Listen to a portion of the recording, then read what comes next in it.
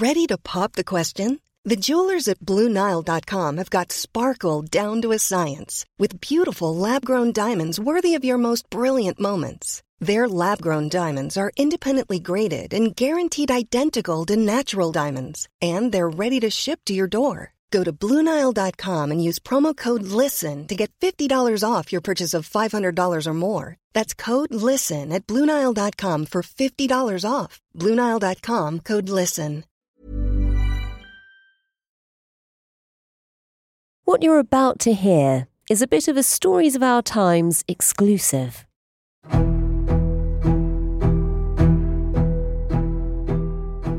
It was the 3rd of March this year, and the director of Westminster's China Research Group, Chris Cash, was giving a podcast interview. Yeah, so I would say fundamentally in the UK, as there's a poor understanding of how China works. Cash described what his work involved. So we have two real strands of work. One is the parliamentary side of things, where we will brief MPs for China-related debates in the chamber, and the other side is shaping the public debate, and that's everything from hosting events with experts to writing opinion pieces for our MPs. 10 days later, he was arrested on suspicion of spying for China. Chris Cash insists he's innocent.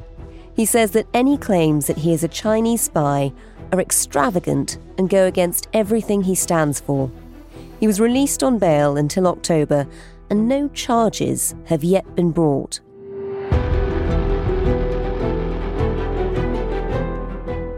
At just 28 years old, Cash had been at the heart of the hawkish China skeptic movement in Westminster. And, it turns out, he was also a prolific podcaster, and we've been trawling through his interviews. I don't think we should follow the US on absolutely everything that they do with China. I think that's the wrong way of looking at it. We need a functioning relationship with China. We can't turn our backs on it.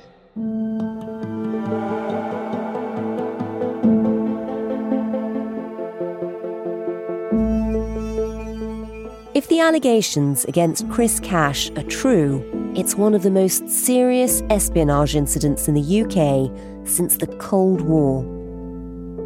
In his final appearance on the China Research Group's podcast in December, he had this to say about the American ban on exporting semiconductors to China. Do these restrictions on advanced semiconductors really sort of kneecap China? Would it be fair to say that now the US government sort of is simply trying to halt China's rise? These new controls perhaps go beyond pure concerns of military use. It seems like something Beijing wouldn't take lying down necessarily. And it could be argued that measures such as export controls will have a sort of detrimental impact on global innovation. In the podcast, he does call the Chinese President Xi Jinping authoritarian and a strongman, and he expresses support for democracy in Taiwan, which makes the allegations all the more shocking.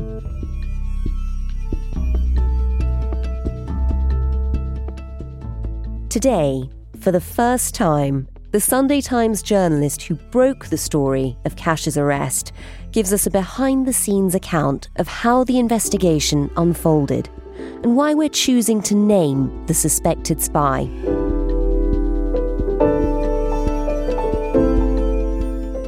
You're listening to Stories of Our Times from The Times and The Sunday Times.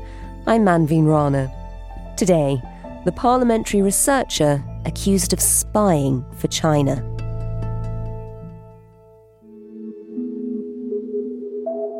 I'm Caroline Wheeler, and I'm the political editor of The Sunday Times. And what a week you're having. No. Yeah, it's been one of the bigger weeks. Tell us, how did you first get the story? Well, the first thing to say is that this was a massive team effort. from the Sunday Times and kind of shows how a team of experienced journalists can actually get to the bottom of some fairly difficult and murky subjects. Stories of this kind are very, very difficult to stand up, not least because they involve very sensitive subjects and also the security services, who are often very reticent to share information of this variety. So it was largely a tip and then using deduction. We'd had a tip about 2-3 weeks ago that there had been some kind of infiltration of Parliament by a hostile state. Obviously, we can only say that that's an allegation at this point, but that was all we knew. We didn't know which country it was. We didn't know what type of infiltration it had been. And of course, there had been attempts to infiltrate Parliament before, whether it be cyber attacks or other forms of subterfuge. So we were kind of scraping around in a sort of exhaustive bowl of potentials, really. Because that's a massive tip-off, but at the same time, there's not that much to go on. There really wasn't that much to go on. And also, in our line of work, what you don't want to do is to set hairs running. You have to be really careful when you're fishing that you're doing it in a responsible fashion. So we had that tip for a while, and fairly quickly, after having made one, and it was one lucky phone call, somebody had suggested to me, a trusted source, that I should look at employees of Alicia Cairns. And just for listeners who don't know, Alicia Cairns is the chairman of the Foreign Affairs Select Committee, but has also held roles with the China Research Group and has done a lot of really excellent work in terms of the West's and in particular Britain's response to the threat posed by China. She is one of the people who you'll see on TV sometimes saying, we've got to pay attention to China and what it's doing. She's one of the people raising the alarm. Absolutely. And the suggestion was that somebody that had been employed by Alicia Cairns was a subject of interest for potentially espionage-related activity. It wasn't clear at that point which country that would be for, but I had a fairly good suspicion that it would have been China because of the activities that Alicia Cairns has been involved in before. And, nobody at this point was helping. Everybody, pretty much to a T that I was speaking to, was saying, I'm really sorry, we can't talk to you about this. Not denying that there was something there, but absolutely not going to divulge any details to us at that stage. Eventually, it sort of became like a ball of yarn, really. It's one of those things that you just unravel very slowly and kind of follow the leads. And so I know a number of people who have been involved with the group of China hawks that exists in Parliament. And I started to make phone calls. It's always very nerve-wracking because the more phone calls you make, the more likely it is that your story will come out. That's the beauty, but also the real drawback of working on a Sunday is that, by and large, often what happens is half the stories you're working on have already been in the public domain by the time you get to Sunday. Somebody else has got there just before you. You have to protect those kind of leads quite carefully. But having had those conversations, one of the things that came to light as we were looking at potentials, could it be this person? Could it be that person? We were looking at the records held in Parliament of staff members, so who had been in the employment of Alicia Cairns. And just in the course of starting to distill down who the potential people of interest could be, I had this amazing breakthrough where one of my sources said to me, well, of course you should speak to this individual. That individual was Chris Cash, who has subsequently been named as the potential person of interest in this case. And I said, why should we speak to them? Well, they're very much at the heart of this, of China policy in Westminster. They used to run the China Research Group, a very good source for you to speak to. And we've tried to contact him on a number of occasions. And I said to this person, are we sure that this isn't the person we're looking for? No, they said, that would be a shocking development if that were the case. It can't possibly be him, but I would really urge you to try and get hold of him. So it sort of planted the first seed of suspicion. And actually, the suggestion was it might be somebody else associated with him. So we started digging around. But obviously, we started just having the kind of first checks, I suppose, around Chris Cash. And then we tried to get hold of somebody that we had been told was effectively his closest confidant and friend on the kind of Westminster scene. And my colleague, Dipesh Gadkar, made that call and just said it was a thoroughly strange conversation. Explained we were from the Sunday Times, explained that we were looking for Chris Cash, and immediately the defence system went up. OK, well, have you heard he might have been arrested? So by this point, we're starting to push the story a bit to see if anybody will confirm that he is indeed the individual concerned. And as soon as that was mentioned, the person at the other end of the phone line said, "I'm really sorry, I've got to go now. I'm at the airport and I'm leaving the country and I can't help you," and put the phone down. We subsequently put to that individual a number of claims because we had seen that this individual had deleted a number of replies to messages on Twitter to Chris Cash. So we asked him in a message why he had done that. We didn't get any response, but again, it kept building this picture that this was the person that we should be looking at. But actually, and this is sometimes how it goes with Sunday Times stories and stories that you develop over a long period of time, although we'd started to believe very strongly that it was Chris Cash on sort of Thursday and those suspicions grew into Friday, it wasn't actually until lunchtime on the Saturday that we felt confident enough that it was him and that we were starting to get corroboration from people that were in the know, which was a very, very limited number of people at that time, that we were not incorrect in our suspicions. And that actually, confirmation comes through on Saturday afternoon. Saturday afternoon, along with the Scotland Yard statement, which you couldn't unlock that statement unless you knew, broadly speaking, who it was, because when you go to Scotland Yard, you have to be able to put a certain piece of information for them in order for them to tell you whether or not an arrest has been made. I don't think we got that statement until 5:30 on Saturday afternoon. And that was the ultimate end piece of the jigsaw, that this was indeed the individual we thought it was. And that's when you have a big hold the front page moment. From the picture you were building up from your sources, you get this sense that this man is incredibly important in China policy. He's massively trusted. Nobody believed that it could be him. Impeccably trusted inside Westminster. What else do we know about him? What sort of a picture have you built up of who Chris Cash is?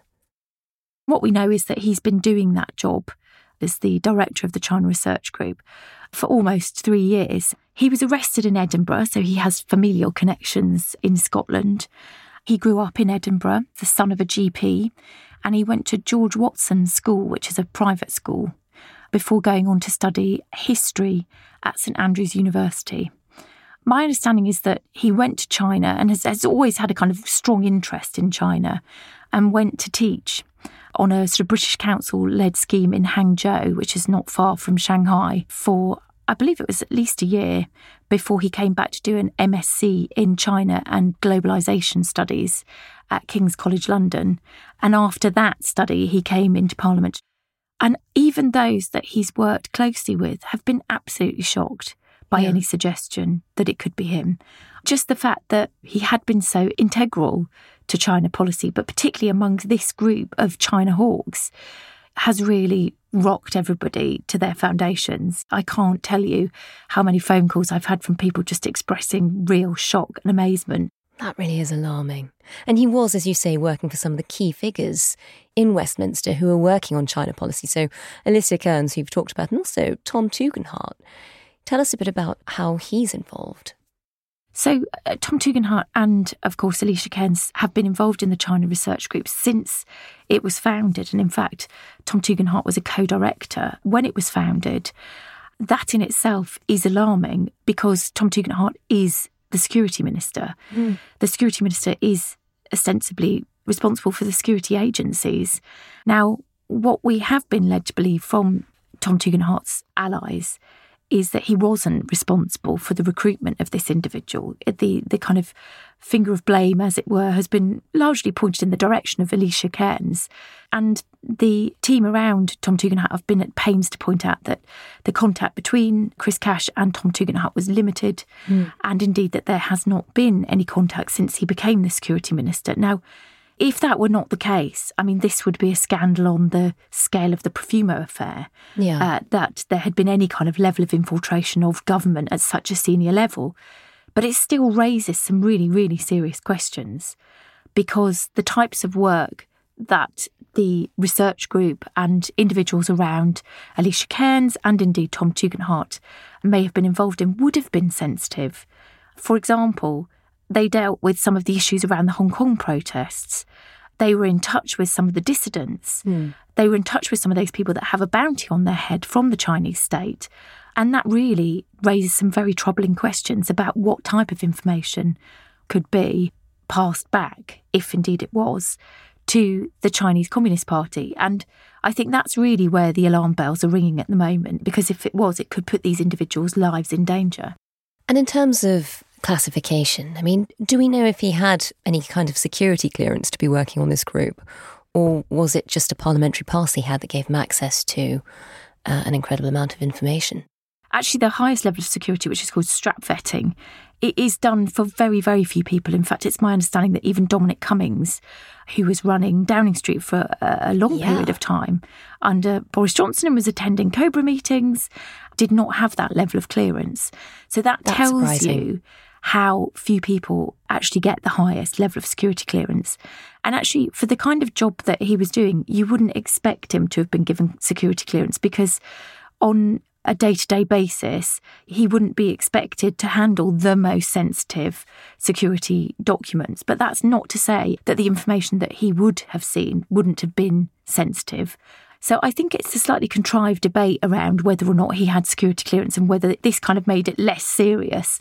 I think for the most people working in Parliament who have that access to people, rubbing shoulders with them, conversing with them, all sorts of very sensitive information is shared in all sorts of different ways between people. So I don't think the fact that he didn't have security clearance is any indication of what kind of information he was privy to. We should say, the man at the centre of all of this, Chris Cash, has very strenuously denied all allegations. After he was named by the Times, he did put out a statement saying, by his law firm, so not him, and not named still, he put out a statement saying, I feel forced to respond to the media accusations that I am a Chinese spy.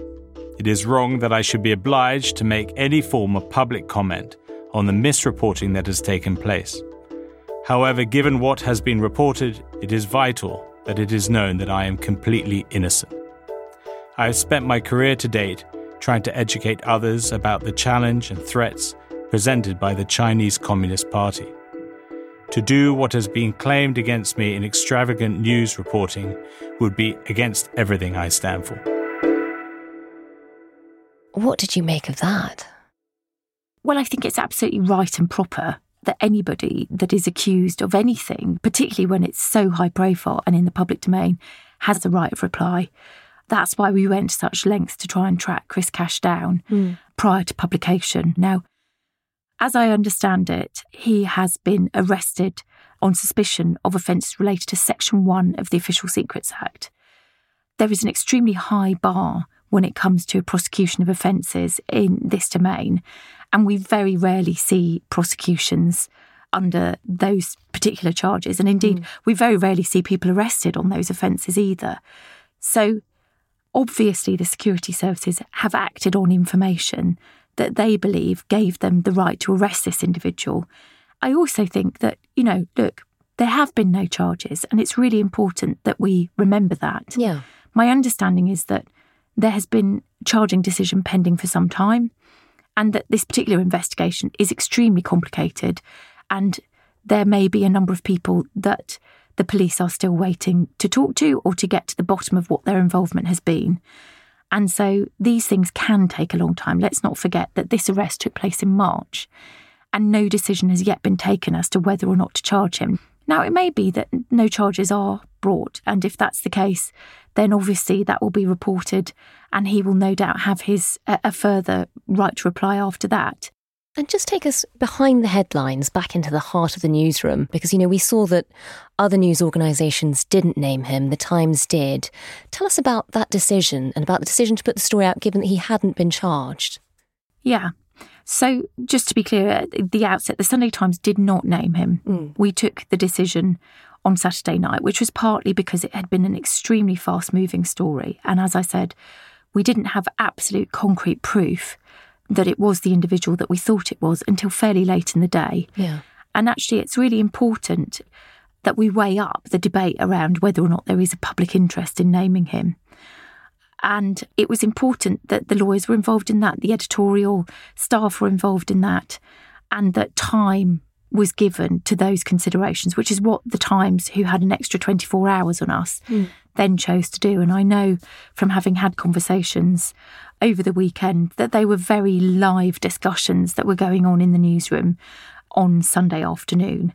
But ultimately a decision was made, and there were various reasons for that. The news about this potential infiltration had been so closely guarded that actually my understanding is that really there were only 5 people within Westminster that knew about it. People were so surprised that this had been a live operation that had been going on for several months, since March, and nobody, even people that were working fairly closely with this individual, had been told. And I think in time gone by, there have been similar sorts of issues where MPs have been brought into the circle of trust because there's been a concern about whether they've been compromised. And I think there was real anger that on this occasion, whoever was running the operation, whether it be the parliamentary authorities or the security services or the police, had kept it to such a small circle of trust. And there was a real concern amongst MPs, including Sir Ian Duncan-Smith, who vocalised this, that there was real and sufficient public interest to name him because individuals involved in the work hadn't known that this individual was in their midst. And they therefore did not know how exposed they had been to this potential subject. And it was really important then that those people that had worked with him knew who he was so that they could start making decisions and considerations about the work that they'd done with him. So that was one of the considerations. The other one was that actually, if you don't name him, it casts the light of suspicion on a far greater group of people who haven't had any involvement in this at all. And so there were really, really tough decisions made there about whether or not to name him. But clearly, at the end of the day, it was an editorial decision that the Times decided to make. No other news organisation has yet done so. And our head of legal, Pia Sharma, has spoken about this on Times Radio. What we're seeing increasingly is that the media is not naming those who've been arrested, even when there is, as the Times is saying, an overwhelming public interest in the public knowing the identity of these individuals. Why is it so difficult, Pia? Because there's no presumption of guilt in how we're reporting it, how the Times is reporting it. We're simply saying he's been arrested. He's a suspect, no further than that at the moment. So why shouldn't we know when someone's being arrested? Because the obverse of that is people getting lifted in the dark with no one knowing who's been taken by whom. That's not how a democratic society generally tends to function, is it?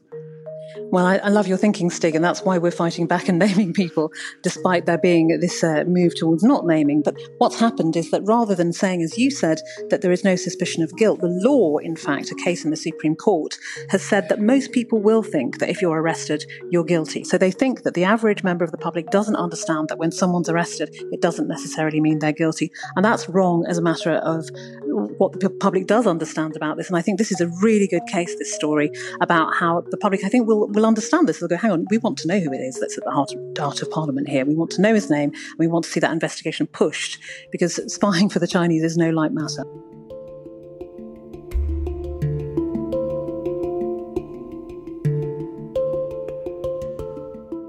The Chinese embassy, for its part, says the claim that China is suspected of stealing British intelligence is completely fabricated and nothing but malicious slander.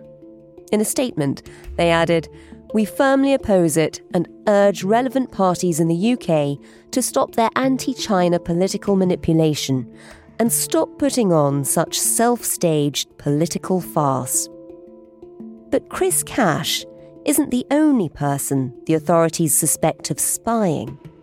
On the day of his arrest in March, another person was also arrested and taken to the same police station. So who is the second suspect? We'll have more in just a moment.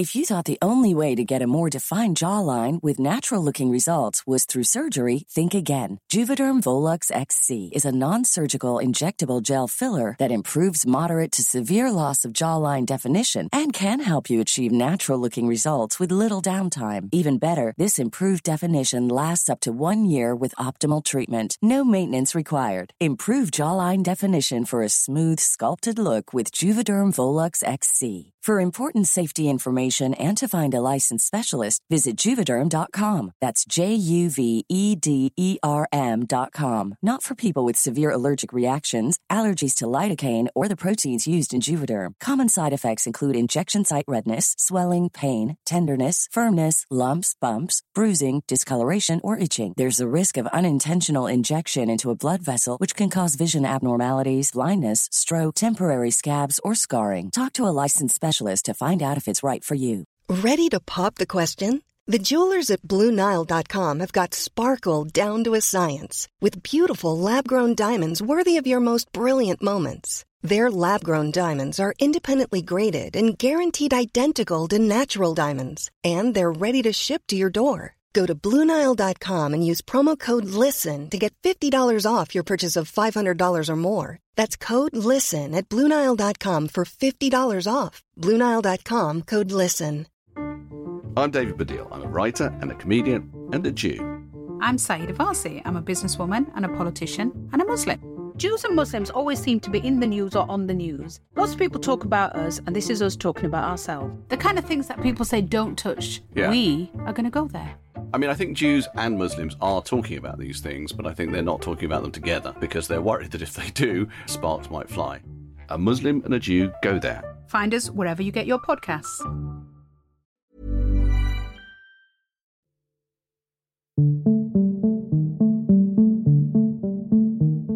Caroline, Chris Cash wasn't the only person who was arrested on suspicion of espionage-related offences.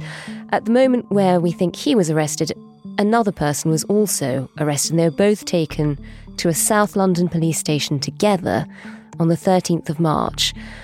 Who is the other person? Well, that is the big question. And we are inching closer to finding the answer to that, and may well be in a position to say more in due course in the Sunday Times. Watch if we're this not space beaten on Sunday. to it. Yeah. But what we do know about this individual is that he's in his 30s and that he was arrested in the Oxfordshire area. Other than that, we know very little about the identity of this individual at this time. But what it is fair to say is that from our investigations, the strong message that we were given is that very often individuals suspected of these types of offences do not operate alone. Although we don't know this for sure, we suspect that there's been a number of people spoken to as part of this investigation, but only these 2 arrests have actually been made. Other than the very sort of broad geographical area of where this particular individual is, which, obviously gives rise to some question about whether it's an academic, nobody thus far has been able to answer that part of the riddle. Do we know if this second person is part of the Westminster village too? Are they connected to politics in any way? Very difficult to tell. I've had multiple sources coming to me suggesting different names. Sometimes it's been the same name, sometimes it hasn't. Lots of people have come under suspicion, as it were, simply for having been a known associate of Chris Cash. I mean, I don't think that we are at the end of this story yet. It is tricky to piece it together because obviously there hasn't been a charge, and it would be reckless to be going around suggesting that other people are involved in this who may or may not be on the periphery of it. So we do have to be extremely careful. But that other person that's been arrested is going to be key, I think, to our understanding of how the information was being disseminated, if indeed it was, to the Chinese state. Right, read the Sunday Times. Well, we may not get there, but we'll give it a good crack. Since this story broke, I mean, it's taken up all of the oxygen in Westminster, and there have been calls on both sides of the House for a stricter approach in dealing with China on whether it should be called a threat or not. We know Rishi Sunak brought it up when he met the Prime Minister of China at the G20 summit earlier this week. But really, I mean, a lot of these fears had already been out there, even before we knew about the arrest of Chris Cash. I mean, there was a very damning report from Parliament's Intelligence and Security Committee this summer. Just remind us a bit about what it said. Well, it was very clear that there were serious concerns about China and its infiltration of every level of the British state. The Intelligence and Security Committee, which is an extremely trusted and powerful organisation within the Westminster scene, said that China was targeting the UK prolifically and aggressively, and suggested that government departments did not have the resources, expertise or knowledge to deal with that threat. They also said that Beijing had managed to successfully penetrate every sector of the UK's economy. I mean, these are extraordinary statements from a committee which does have security clearance and can speak to the security services in terms that no other committee of MPs can. And that was only 2 months ago. So there are MPs who are pointing to that committee's report and saying, we should have done more and we should have done it earlier to protect ourselves and to protect our democracy. It's really alarming. But, that report, when it came out, was damning, but didn't get anywhere near as much attention as this story has. So hopefully this story will now raise the alarm and will make people aware that, they think people have infiltrated every industry, which I think is shocking. Is there a danger that Parliament hasn't really been alive to the risk either? I mean, this is a patch you hang around in. You're in Westminster most days. Do you think most MPs understand the risk? It's a really good question because it's not without precedent. It's not that they didn't know that there was potential for this kind of operation. But I think what's really shocked people is that Chris Cash is a British national. I mean, it's fascinating. I remember being told some time ago by a friend who worked in Downing Street and was responsible for briefing MPs that they had a kind of list of names and also pictures of people's faces that if they suddenly popped up in lobby briefings was supposed to sort of trigger an alert. Oh. So you do kind of get the sense that at one level there is an understanding of the threat out there. But at the same time, I think that there's almost too much of a reliance on the vetting systems that are in place that people are kind of complacent. I mean, don't forget, in order to have a security pass to allow you in and out of Westminster, you have to fill out an extremely detailed security questionnaire which pertains to which countries you've lived in, who your parents are, who you live with, all sorts of things which are then vetted by the security agencies. So the fact that Chris Cash had spent some time in China would certainly have been looked into. So that's the danger, really. This does serve as a massive wake-up call to all of us working in that sphere, that perhaps we aren't quite as immune from these kind of things as perhaps we previously thought.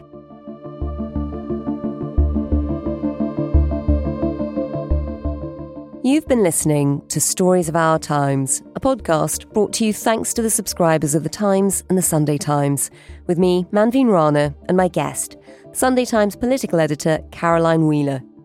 Don't forget to pick up a copy of The Sunday Times this weekend for all the latest revelations. The producer today was James Shield, the executive producer is Kate Ford, and sound design was by Tom Birchall. If you enjoyed this episode, please do leave us a review. It helps others to find us. Thanks for listening. See you tomorrow.